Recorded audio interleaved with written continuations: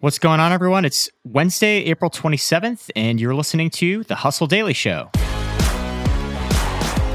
I'm Zachary Crockett, and I'm here with Rob Litterst. What's going on, Zach? And Mark Dent, who's getting married this weekend. Crazy, but it happened in about 4 days. Yeah. All right, so Twitter's board just approved Elon Musk's $44 billion offer to take the company private.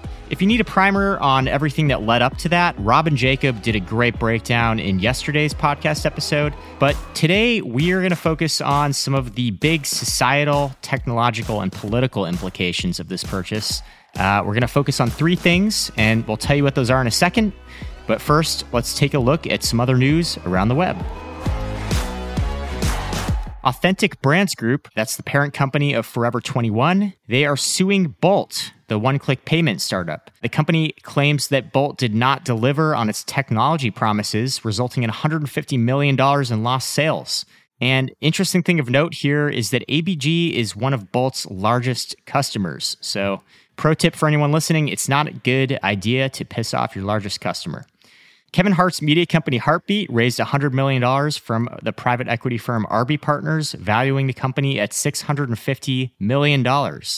This move follows similar celebrity raises. Reese Witherspoon partnered with a private equity firm back in 2016 to launch Hello Sunshine, and Will and Jada Smith have their own media company, Westbrook.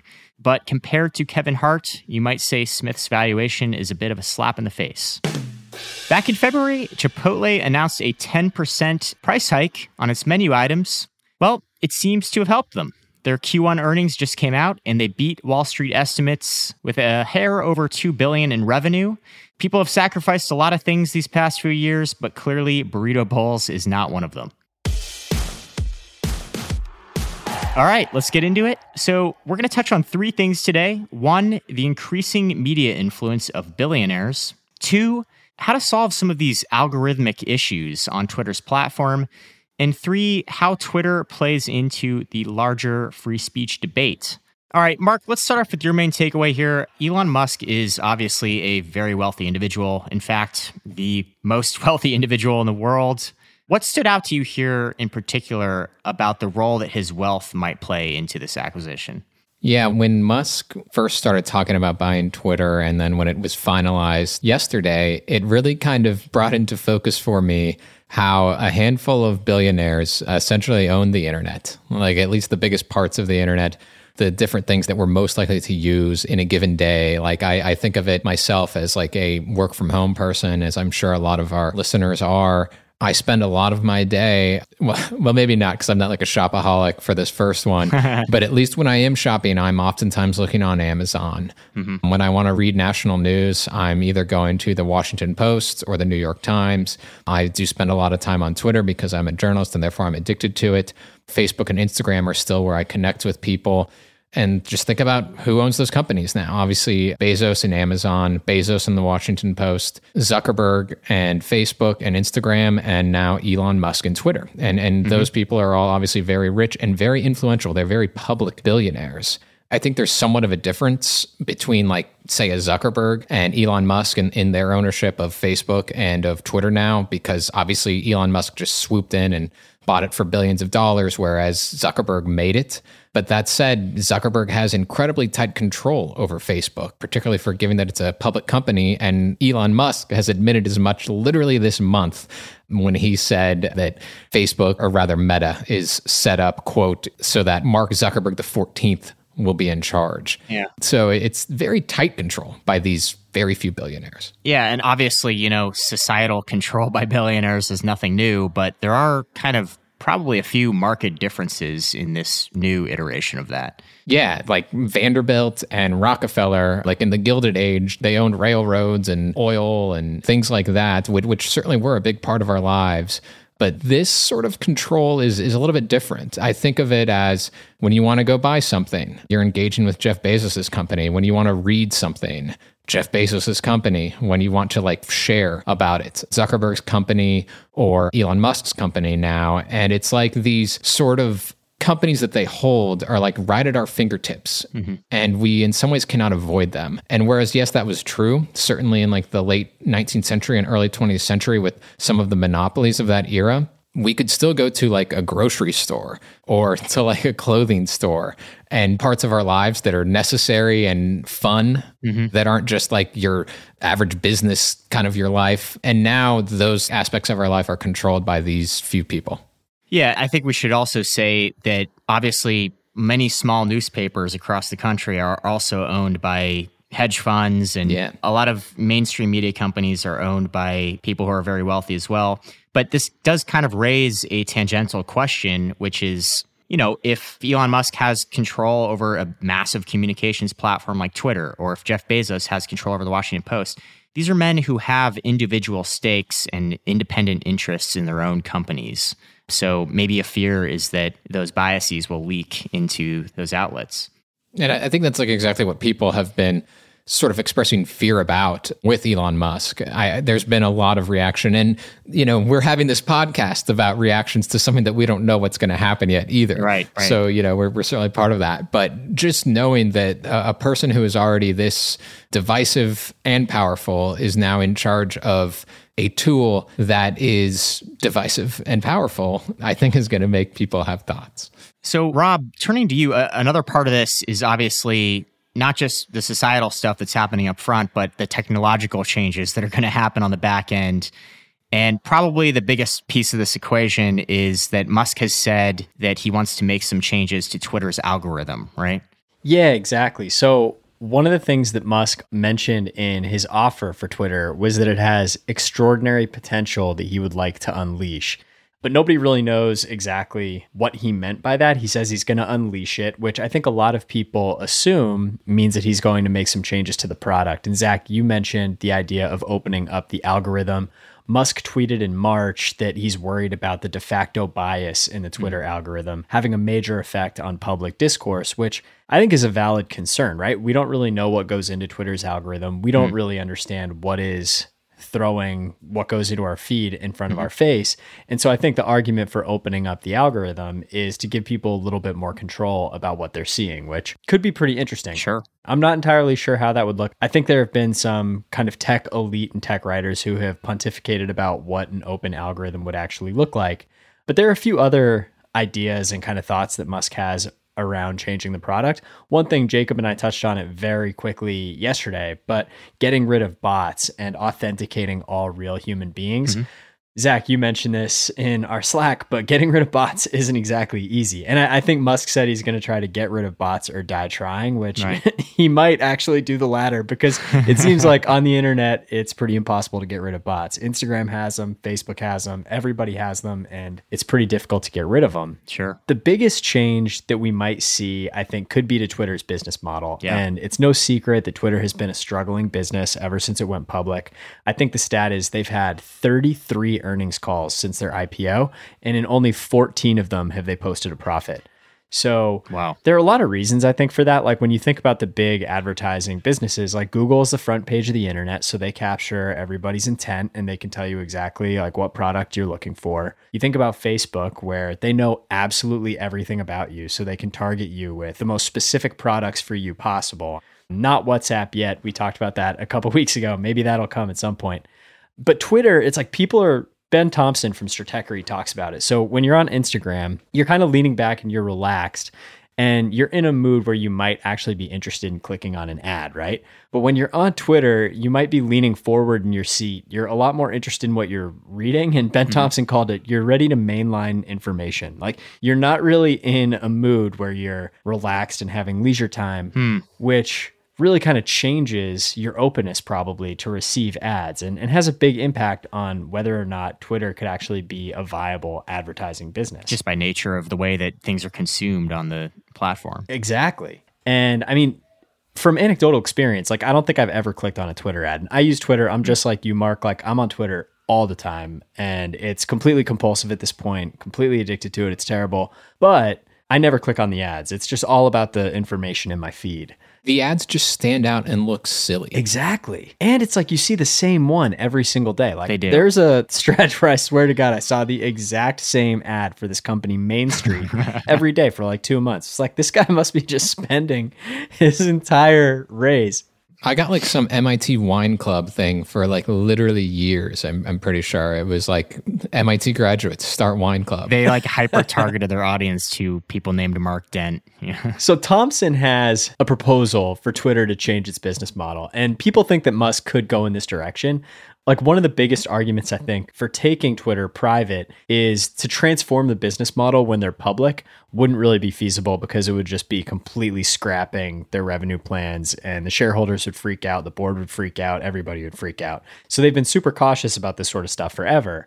But with Musk taking them private, he has a little bit more freedom and flexibility to kind of do what he wants to do. And so Thompson's proposal is this. He thinks that Twitter should basically make its core service its own company. So think of Twitter just kind of without ads, the feed, the social graph, everything that goes into that. And he thinks that Twitter should open it up to third parties and essentially let other companies build services on top of the core Twitter service, which, by the way, is what they did in the beginning. And Jack Dorsey has said the worst mistake they ever made is getting rid of the open API that Twitter had. Like you guys probably remember some of the apps that were built around it, like Tweety, I think TwitPic was one of them.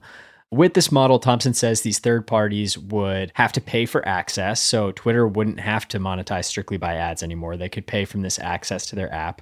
These companies could monetize however they want, and they could implement their own moderation policy, which would kind of take the moderation thing out of Twitter's hands and kind of allow them to put that in everybody else's hands. It would also let various markets determine how much they care about moderation. You can imagine Europe and India would probably be stricter than the US. So not sure if this is going to bear fruit, but a really interesting proposal for how Twitter could move forward. Right. Yeah, that's a lot to swallow. I think the most interesting part of that equation is that they would be able to offset that moderation, which would be a very attractive thing to them, probably. Yeah. You know, that last part that you just brought up about this model potentially cleansing them of the moderation responsibilities brings us to our last and probably, I think, the broadest point here, which is just how this is going to affect free speech. You know, one issue here is defining what free speech is. Musk has said that a primary reason for buying Twitter is making it into sort of a town hall and reinstating this unfettered free speech that has in recent years been moderated to various extents. But we don't really have any clarity around what his version of free speech is. Yesterday, I think he tweeted, "By free speech, I simply mean that which matches the law." But legal scholars will tell you that the law itself is highly interpretive when it comes to drawing the line between hate speech and free expression. There are literally hundreds, if not thousands, of Supreme Court cases that deal with this very issue.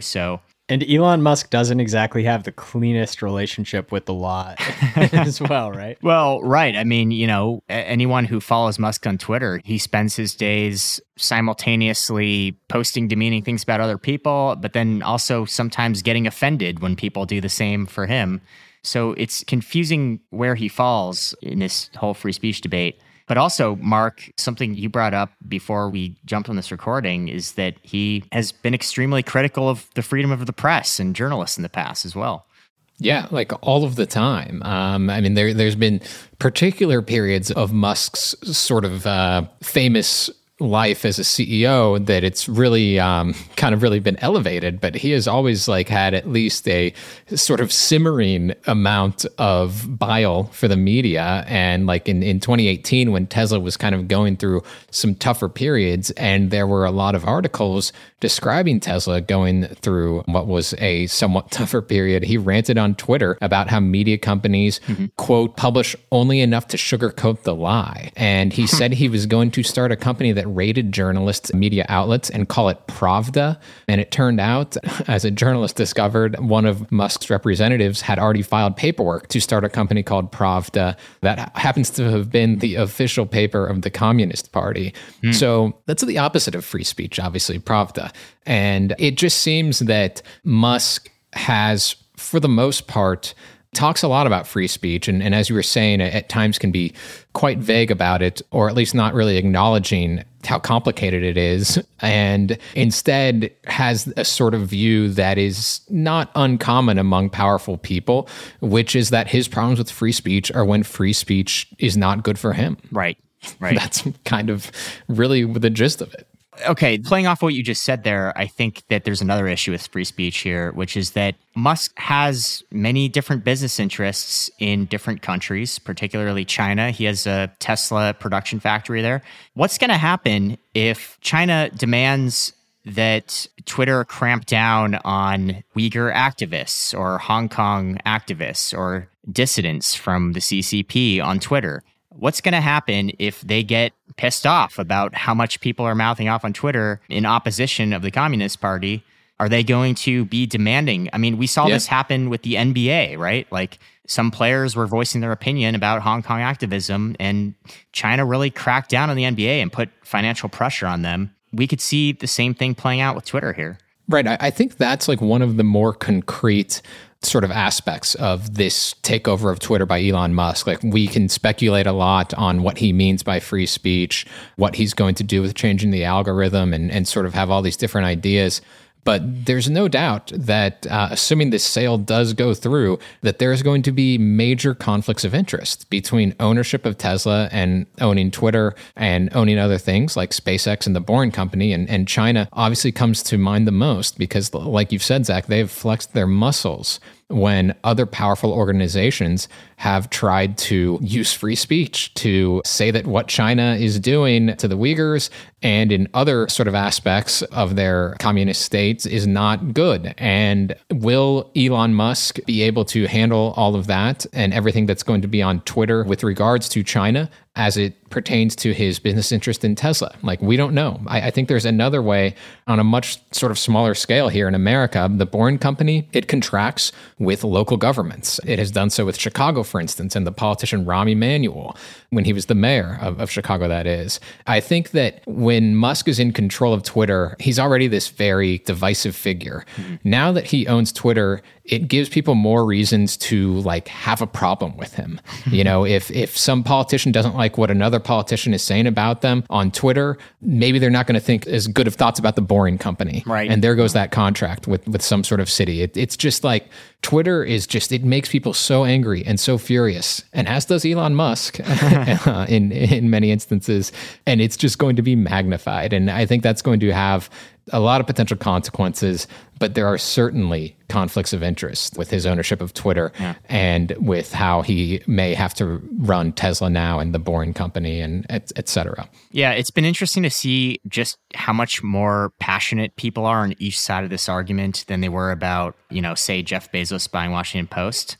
I remember when that happened, you know, there was also an outcry, but in this case in particular, if you go on Twitter right now, you know, Musk's supporters are just losing their minds right now. Let's be frank, they're saying all kinds of ridiculous things right now. But then on the other side, you have a lot of other people saying, this is the end of democracy. I'm going to leave Twitter. Like, this is the last straw for me. There's just a lot of very reactionary takes on both sides of this issue. So Musk just seems to stoke these very primal feelings in people one way or the other. When I was like going through the timeline on Monday, like in the late morning, early afternoon, whenever the sale was announced, like not joking, every tweet that I saw when I scrolled a couple times down was about Musk and about buying Twitter, which I mean, it sort of makes sense because it was on Twitter. But nevertheless, you're right. Like when Bezos bought Washington Post, it was kind of like a niche bit of outrage, you know, a very niche bit of commentary. And with this, everybody has a take. And, you know, some that I've seen are that like, you know, it's for people who are Musk detractors are like, they are frightened that Twitter is going to become, you know, basically like an extremist's website. And then there was a lot of other people who were rejoicing. I think especially until, you know, Musk really does kind of exert control, it's just going to be a lot of that over and over. Right. And I think the last thing to acknowledge here is that obviously Twitter is a microcosm. Yeah, I think it's 1 in 10, basically, Americans, around 35 million have Twitter. And then I was looking at a stat from Hootsuite today, which is that 25% of those 35 million users do 97% of the tweets. Yeah, that is. So you're talking about maybe 10 million people are like the only ones tweeting on a given day. Like, my mom doesn't even know who Elon Musk is, you know? I think a lot of Americans are maybe not as tuned into this as Twitter would suggest they are. No, it is funny though, because like up until all of this kind of Twitter craziness with Elon, like I think what he's done with Tesla is pretty amazing. It's kind of hard to argue with what he's done for EVs and kind of the future of the automobile and really kind of pushing the industry in that direction. Like he's really done some amazing stuff on that front.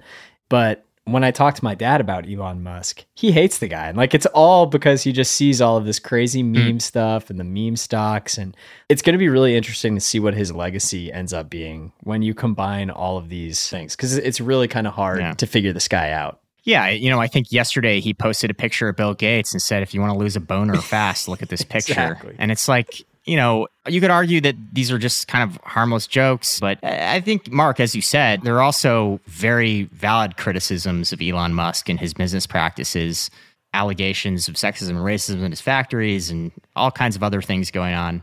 He is a very divisive character, for sure. And in some ways, like Twitter itself, you can say how important it is or how potentially important it could become. You know, certainly when we look back at like the Arab Spring from 2011, it played a role in that.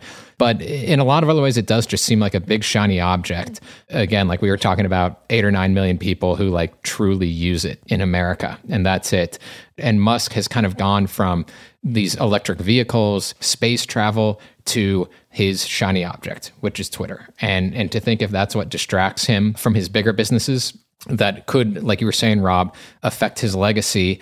And then the other thing is this, as I was saying, everybody was talking about Musk buying Twitter these last couple of days, and they're not talking so much about the allegations of racism against his factories. California is suing him because of that. That's a really big deal. And instead, it's like this shiny object that we all pay attention to that Musk just bought is the thing that we're talking about. It's just very Elon Musk-esque, I suppose. It's very Zuck-esque as well, Mark, like changing your name to Meta amid all of these Instagram controversies. Yeah, it's a really good point. All these guys have the same playbook. Well, on that note, that's going to do it for us today. There's a lot more to say on this. We're going to keep covering this closely and keep you in the loop. Thanks for tuning into the Hustle Daily Show. We're a proud part of the HubSpot Podcast Network. Our editor is Robert Hartwig, and our executive producer is Darren Clark. If you liked what you heard today, we've got a lot more tech and business coverage over at thehustle.co. We'll catch you all tomorrow.